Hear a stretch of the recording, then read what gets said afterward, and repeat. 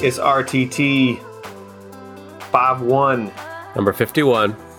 We still Temptation in the wilderness. Temptation in the wilderness. We're in the wilderness. We're Yes. braving it. We're not wandering. We're braving the wilderness. At least that's what we say. That's right. What else would we say? But it's temptation in the wilderness. And I don't know. Maybe we could talk about what a temptation is for you. During this, I thought I would eat a lot. Yeah. I thought I would, probably. Now, partly we've been really busy, so maybe that's why, but I haven't really eaten a lot. But I did just have a Pop-Tart. Well, 2 Pop-Tarts. They come in pairs. And I probably have had more than my quota of Pop-Tarts. I'm not saying that's a temptation. I never pegged you for a Pop-Tart guy. I know, I'm surprising. I'm a complicated. What's your go-to flavor? Well, I like cherry. And I like the brown. Is it brown sugar cinnamon? Brown sugar. That's a good one. Yeah, I like those. I mean, I like blueberry. I like strawberry. I mean, what's not to like? But I think those are my 2 go-tos when I'm tempted to have a Pop-Tart. Did you ever have the alternative, the toaster strudel? Yeah. It's less tempting. So, less of a temptation. I'm not in my office because we couldn't get the thing to work. I'm borrowing someone else's office who's not at work, and my temptation is to go through their stuff. Oh, yeah, there you go. Yeah, right.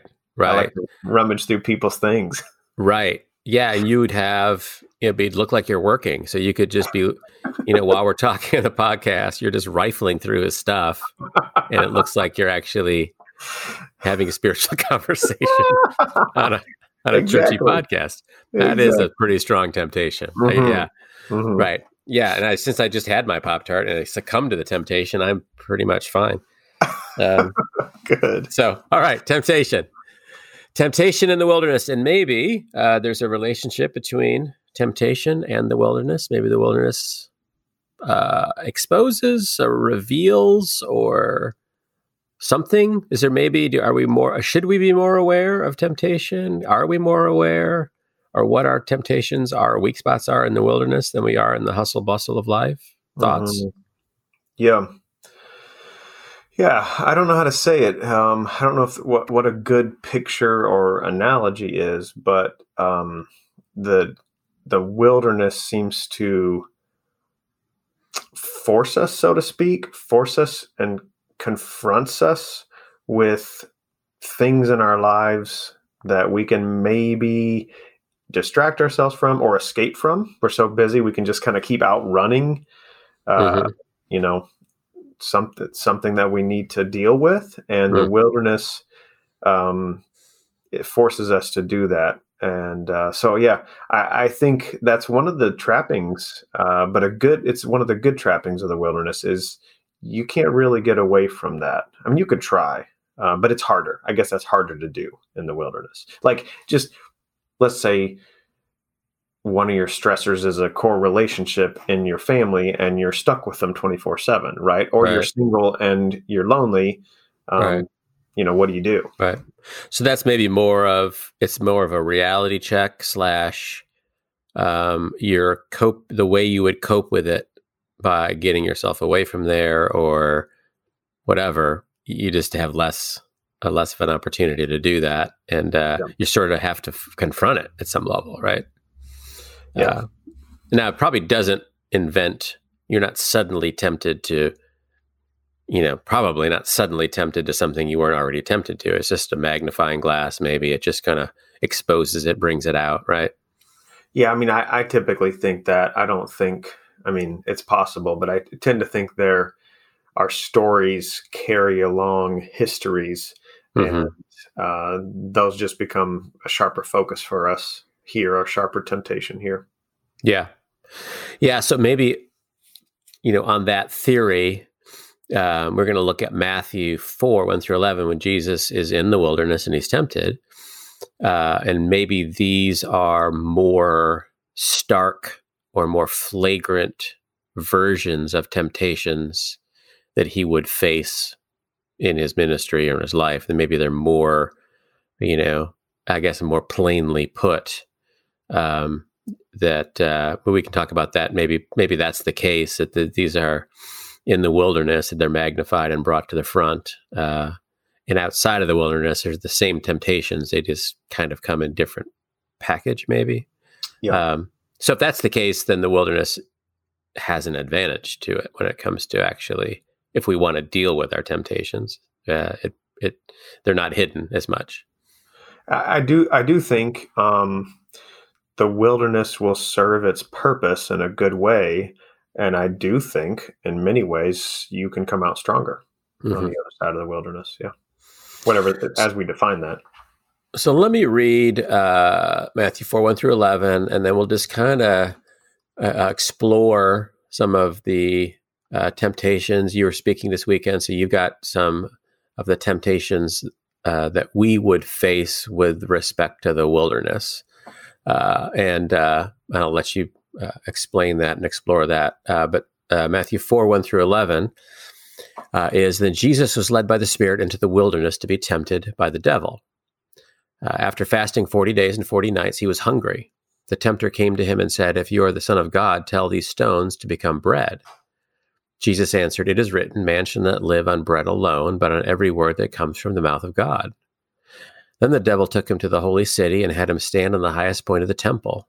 If you are the Son of God, he said, throw yourself down, for it is written, he will command his angels concerning you, and they will lift you up in their hands, so that you will not strike your foot against a stone. Jesus answered him, it is also written, do not put the Lord your God to the test. Again, the devil took him to a very high mountain and showed him all the kingdoms of the world and their splendor. All this I will give you, he said, if you will bow down and worship me. Jesus said to him, away from me, Satan, for it is written, worship the Lord your God and serve him only. Then the devil left him, and the angels came and attended him. Okay, so it seems like let's maybe just talk about the passage a little bit, maybe unpack it a little bit before we jump into the temptations. So this is before he is really at the very beginning of when his earthly ministry launches. And he is led by the Spirit into the wilderness to be tempted by the devil. So what is that about? Yeah. The Spirit of God leads. So it's not an accident. It's not, the devil didn't trick him or corner him. This is a more of a straight up, face up, eyes open, shoot out at the OK Corral kind of thing, where you're just walking right into it. Yeah. And that apparently is something that God desired, as he's led by the Spirit into the wilderness to be tempted. Like the reason he's going into the wilderness is to be tempted. So what do you think that's a pretty thorny theological question. Sure. But it is interesting, and this is a podcast, and we probably should not just pass over it lightly. Like, what's that about? The more I consider Matthew 4 and where it lies with Jesus and his ministry, and then the more I think about Israel, there's so many layers to me happening here in this passage. And so I think this is right after Jesus' baptism. The Spirit comes down in the form of a dove. The Father's voice, this is my Son, which Israel was also God's son. Right? And what we see in the showdown, as you called it, between Jesus and Satan is Jesus quotes Deuteronomy, which is the 5th book of Torah. It's a sermon that Moses would have given as they were finished with their wilderness test, which we know that they basically failed. They failed the wilderness test, and they didn't live up to the faithfulness that was hoped for from God's son, Israel. And so one of the things we're seeing is that Jesus is reliving the story on behalf of Israel, but also on our behalf, so that he could pass the test, so that he could be victorious over evil. So what Israel was intended to do and did not do, Jesus came to fulfill the true function of Israel, right? Which is to be God's presence in the world, God's, got the picture of what God looks like to the world. They didn't do a very good job of that. And when part of what Jesus comes is to do that, not just to die on the cross and rise again, but to fulfill what the Son of God, what Israel, the people of God, should have done, didn't do, or were intended to do, didn't do. Right, because their vocation is our vocation. Mm-hmm.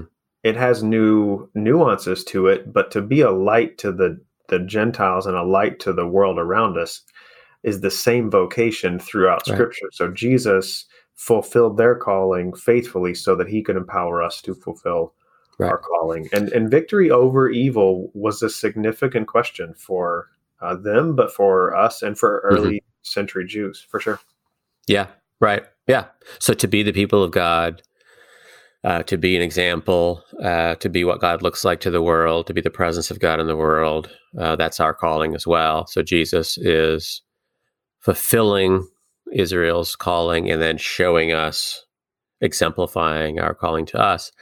And so he goes in and he's tempted. 40 days, 40 nights, he's hungry. I like that verse. After fasting 40 days and 40 nights, he was hungry. Yes. I bet he was. He probably was. He probably was. I fast 40 days and 40 nights from a Pop-Tart maybe, but I'm eating other stuff. So he's hungry. So it's real temptation. Like so it's not like a parlor trick. The tempter came to him and said, if you're the Son of God, tell these stones to become bread. He's actually like, you know what? Some bread would be good right now. So it's a real temptation. And that then settles into probably the mystery. One of the mysteries of the incarnation is that it says Jesus was tempted. How that could be so might be a little beyond our understanding, but the text is pretty clear. He came to tempt him. Yeah, and there is a lot here systematically, doctrinally to talk about, which we don't have time for, and it's probably a little over my head unless I spend some more time just refreshing and research. But 100% God, 100% human, and yet Philippians 2 emptied himself of his divine rights, so to speak. So his tempted in every way that we were. His temptations were not faced by a God. His temptations were faced by a fully human person. Right. Otherwise, it seems silly. It seems almost just to go through the motions that obviously we know from the book of James, God can't be tempted, nor does he tempt anybody. So there's the mystery. There's the paradox of the incarnation. And it's more, how can God become man? How can something be fully God and fully man? That's the paradox. And the paradox works itself out into, did Jesus really not know who touched him? Or could he really be tempted? And somehow, both of those things are true. I mean, somehow, beyond our ability to describe, that both of those things are true. And so there's the temptation to turn stones into bread, the temptation to throw himself down and demonstrate that, because it's a messianic. The devil quotes the Bible back to Jesus, and it's a messianic. If you do this, you'll be caught, since you're the Messiah, and it'll be a demonstration that you're the Messiah, you're God's son. Yeah. And then the temptation to have all the kingdoms of the world in their splendor by worshiping Satan, and those are the three temptations. So I don't know if we want to say something in general about that sequence, or any thoughts on that. Yeah, I have a few thoughts, and then I'd love to hear your thoughts, because I think they're both applicable. I'm reading through some lectures by N.T. Wright where he argues. He tries to get back into first century expectations around Jesus' history and Second Temple Judaism. And he talks about the importance of, one of the things he talked about is the importance of temple. That the temple for the Israelites was the microcosm of what the cosmos was really like, which it's the interlocking and overlap of heaven and earth. That heaven wasn't some space out there, but it was really this interlocking play with the natural physical world, and the temple represented that. And he also talks about Sabbath, but the other thing he talks about is the theme of kingship.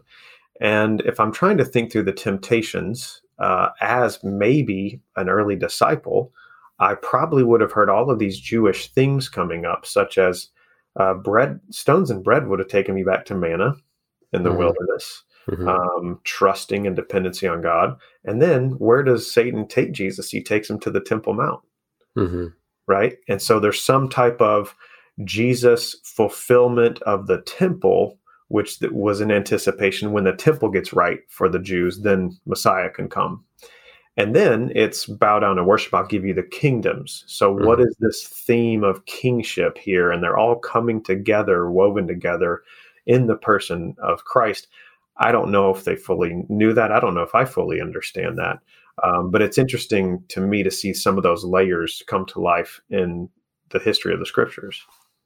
Yeah, and if that's partly true, then part of like what we said before, that this would have been, sort of a shortcut to a partial fulfillment of the people of God, instead of bypassing all these temptations, withstanding them, and then it's a real fulfillment of the mission of the people of God. Like all of these things were things that were somehow associated with Messiah and temple, but they were not the full version, which is how temptation works, right? It's not like you're tempted by something that's completely foreign to your natural and appropriate desires. There's some twist. I mean, it's your natural and appropriate desires with a twist, with right, with a change that actually makes it something that it's not supposed to be. And if that's the case, those two ideas kind of then come together, where that's what temptation often looks like for us, that it's something that's close enough that we can tell ourselves a pretty story about it, but it's not. And maybe that's what Satan was doing. And it's interesting, of course, Jesus has scripture to answer. And then the devil gets in on the game. He knows scripture too, so he quotes a little back to Jesus to try to trap him, and so interesting thing. So that's temptation in the wilderness. Now maybe we could talk about some of the temptations that we might have in general in being in any wilderness. The wilderness of grief, or the wilderness of depression, or the wilderness of a global pandemic, or whatever the wilderness might be. And so, one of the things, you said, I think, is that the first thing that we're tempted to do in the wilderness is to say that this is a waste, that the wilderness is just a waste. Yeah. What do you mean by that? Yeah. I think the wilderness is in between space. It's liminal space. It's you're not at the beginning and you're not at the end. And so one of the great temptations in the wilderness is to try to expedite the process. And how do we get out? We don't live well with tension. It's like a long road trip, and kids saying, "Are we there yet? Are we there yet? Are we there yet?" We want the journey or the process to be over. And I think God is very, very interested in the process and the duration of the process. That we would like it to be done quickly. But that's just not how God works when we see scriptures and bringing about character formation, but also bringing about his promises. He doesn't seem to be in any big hurry. That seems to be our agenda. I think he takes his time working things out and growing things. And so, for me, one of the temptations is to say, nothing is normal. This isn't right. I don't like it. So let's just hurry up and get through it and get to the next thing so we can get back to normal. Yeah, I think that's so true. I do think, one of the interesting tensions of this particular wilderness is we don't know how long it's going to last, and there's a much discussion about, when will things get back to normal, and what are the stages to getting back to normal? Which is, I think, what we do in the wilderness is how do we?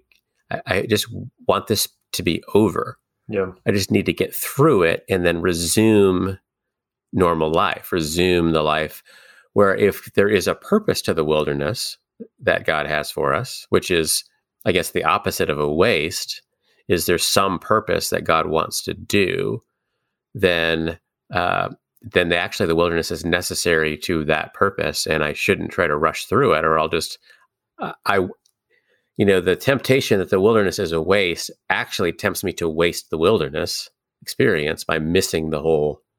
And that's how this whole thing is just, it's put my life on pause. I hate it. I just need to get through it, which is what we do want to do. Whatever. I mean, we do that. We want to do that with grief, or we want to do that with, a bad work situation, or, money. I just need to get on the other side. When I think maybe there's certainly a part of that God wants to do something in us. He wants to redeem part of this for some purpose that we wouldn't get to otherwise, right? Yeah, I wholeheartedly agree. If for nothing else, then to teach us that that we are disequilibrated in the wilderness, and that's actually a great place for us, right? Because we love to be put together, and we want to feel the calm, and we don't like, being rattled. And I just don't see Jesus. You take Jesus and Peter, for instance. You don't see Jesus thinking that that's the best route for humanity. Right. Yeah, I think that's right. So our equilibrium isn't really that great usually. Like the equilibrium that we would choose would be probably one that does not lead to our bearing fruit, being mature, being on mission. We'd be comfortable and we'd enjoy it more. Were you surprised at I was a little surprised at some of the it felt early to me, of the announcements of let's start talking about reopening. I just thought, with all the predictions of how bad things were, I just didn't anticipate that conversation very soon. Yeah, no, I think I understand it from the standpoint of people who are out of work and people who have businesses. They feel like they need to have that conversation.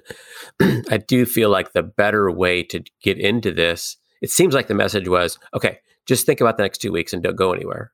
Or just think about the next 3 weeks, don't leave your house. And then we'll worry about it later. When it probably would have been better to say, hey, listen, we're in for a long journey here. And the first part of the journey is going to be like this, and then we'll have to figure it out from there. And I think,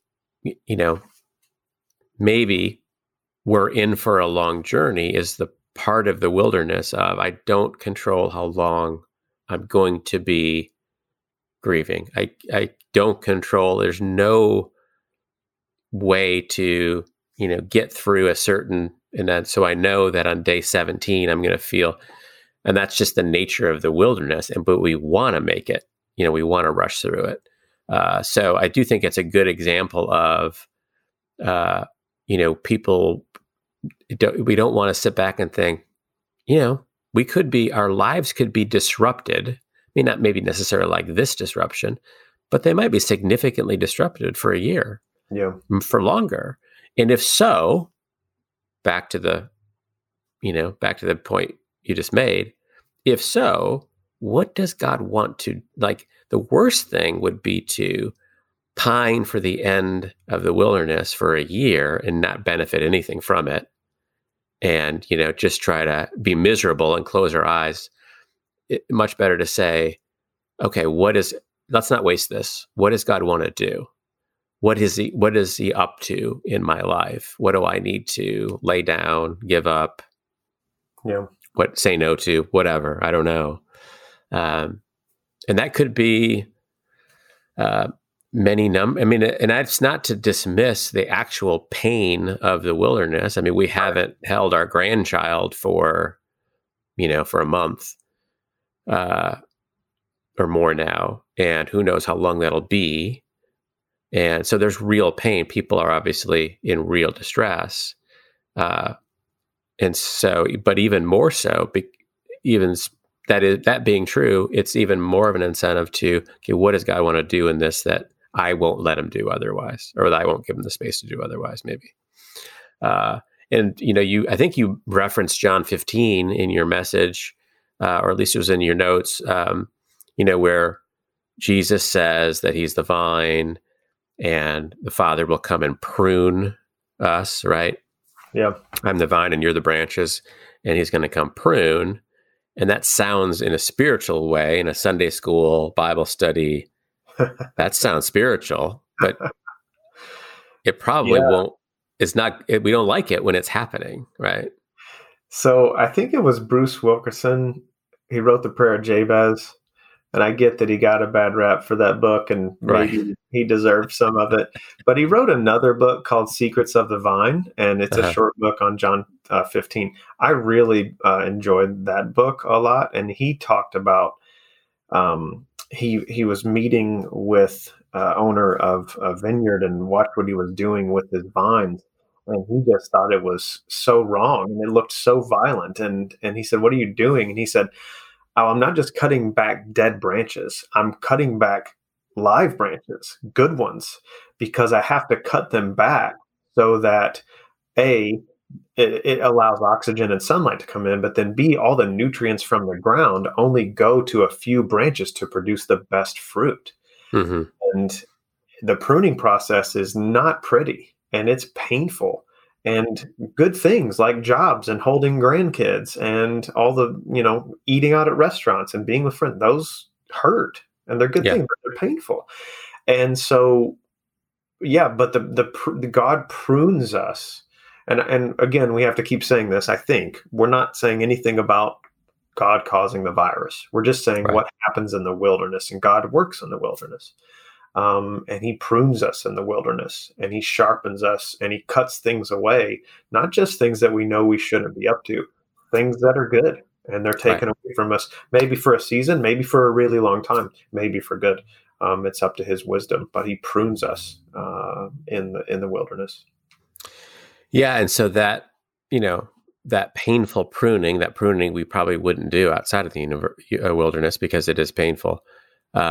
Is for our own good, and that belief that the wilderness isn't a waste, that God means to redeem, that he's up to something with me, is really an act of faith. And it's really, when we say living our faith out, that's one of the ways that which we live our faith out, is to believe God still is at work.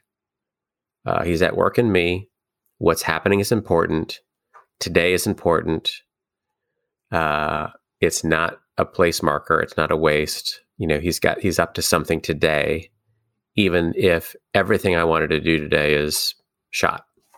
And that really can be a strong act of faith if we're able to walk that way. Yes. And I think one of the things that will help us really get through in the wilderness is not to say, if I can get everything back to normal, or when everything gets back to normal. It's to say something of a more core layer of, like Philippians 1:6, like, God is going to complete the work that he started in me.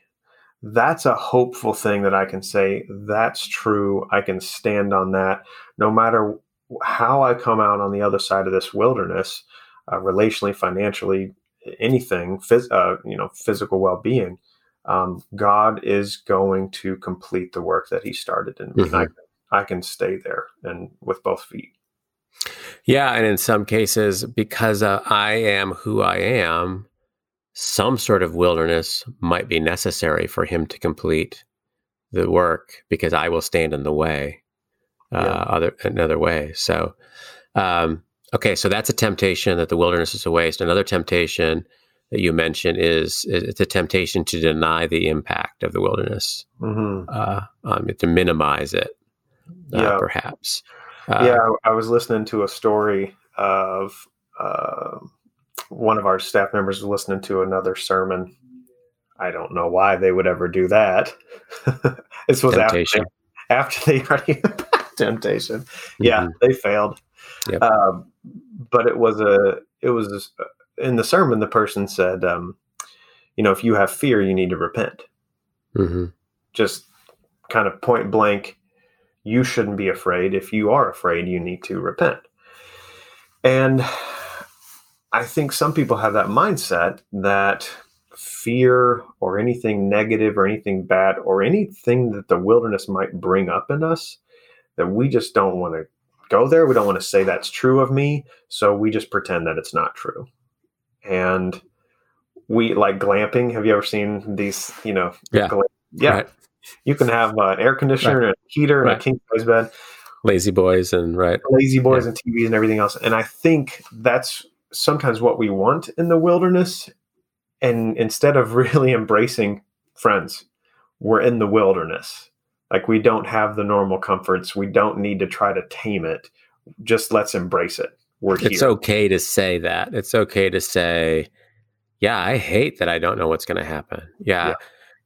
Sometimes I wonder about, or sometimes I worry about. I mean, again, we've said this before, but that's what a lot of the Psalms are, where the psalmist just being really honest about, I'm really angry about this, or I'm really upset about this, and then I commit my way to the Lord. There's not resolution to the situation.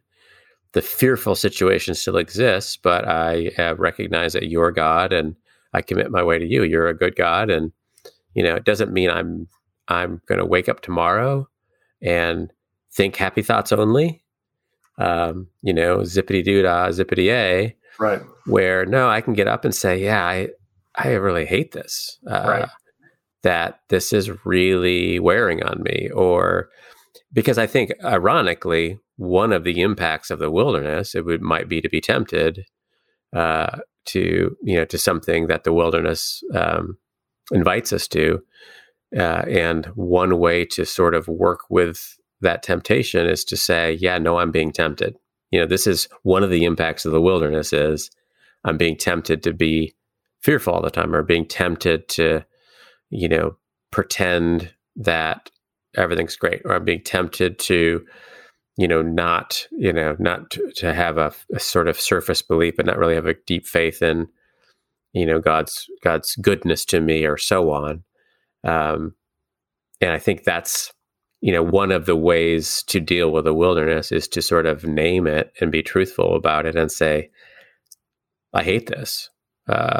And, that's the impact is profound. And, Lord, help me deal with the impact of the wilderness is a more healthy way to deal with it than, no, it's fine. I'm a good Christian and God loves me. So wilderness, no problems.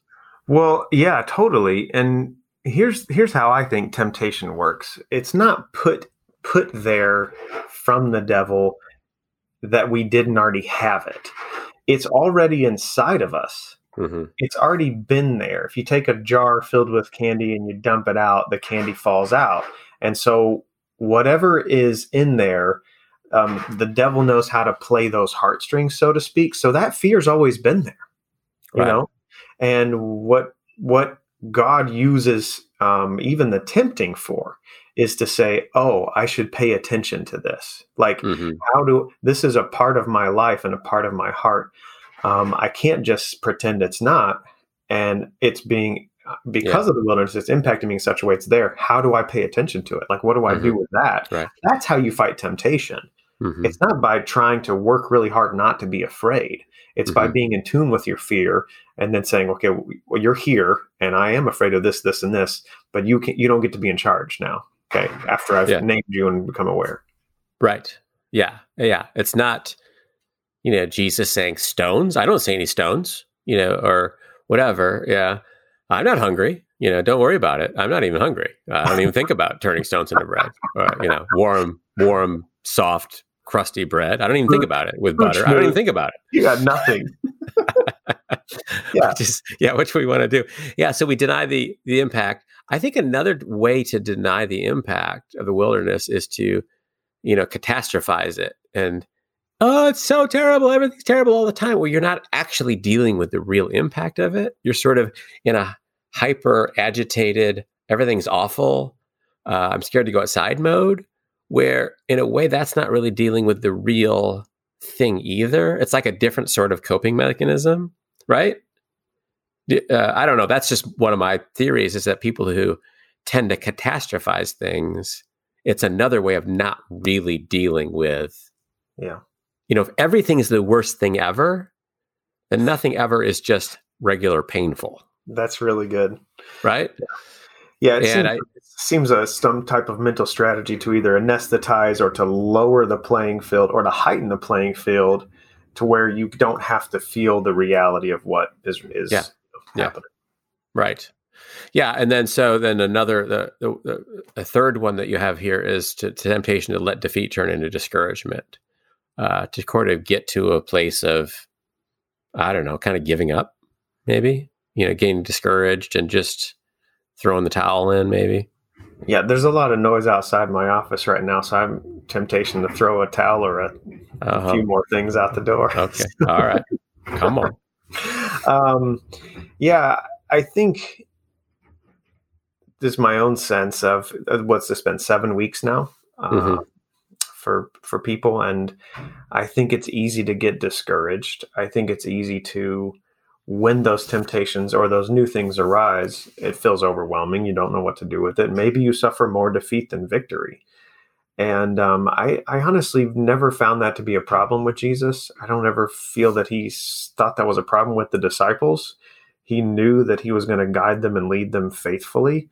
And they were more discouraged by their own shortcomings than he was. And I think we're often more discouraged by our own shortcomings. And he sees a greater potential and can draw that out because it's his image within us. But yeah, I think, discouragement, you're around people that you love very much. And you and I both know that when you're around people that you love very much, you feel comfortable enough with them. So you might, lash out more and let them see your more stressful side, or, I'm going to felt this, so I've got something to aim it on. And I think it's easy to get discouraged in the wilderness because it's Jesus in and through us. He was victorious over evil.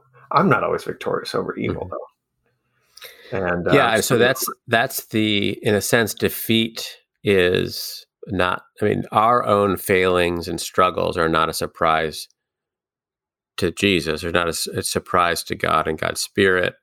And it seems like we're too surprised by them. Like we want to hold a higher view of ourselves. And so then we fail, and now I'm really discouraged.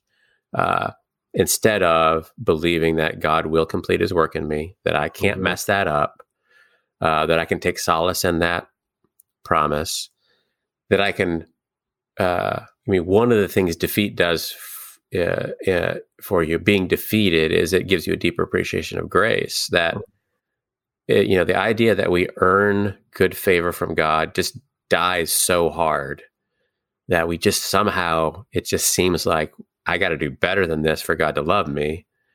And can I just say, listen, I'm, the one who knows me best knows how much knows about my own failings and false, beliefs and false starts and false steps, and loves me more deeply than I love myself, has more grace for me than that. That's an opportunity to say, that God's grace for me is beyond something we theologically know, but can I experience God's grace for me is deeper than I can even imagine. And that would be taking this, the wilderness experience and redeeming it. Now I have a deeper appreciation for God's grace than I ever would have had before. That's the kind of an example of what we're talking about. Is that the office noise in the background? I don't know what that is. I don't know either.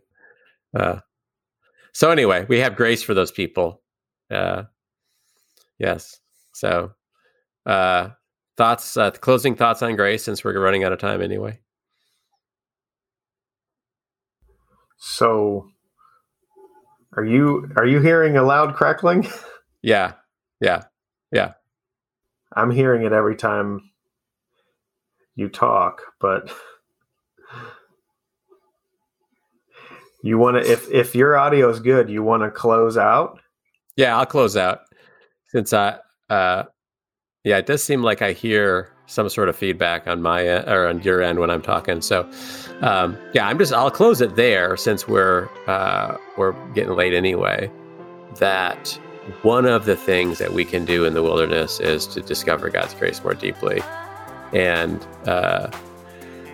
that maybe we need the wilderness to really, delve deeply into God's grace. And so that would be my encouragement, is to, live in His grace in this wilderness time, surrender to His care for you. And that's my wish for you this week as we're in the wilderness together. So grace and peace. Thanks for listening to Rogue Table Talks, a Calvary Church Media Productions podcast. Be sure to subscribe and leave a review wherever you listen to podcasts.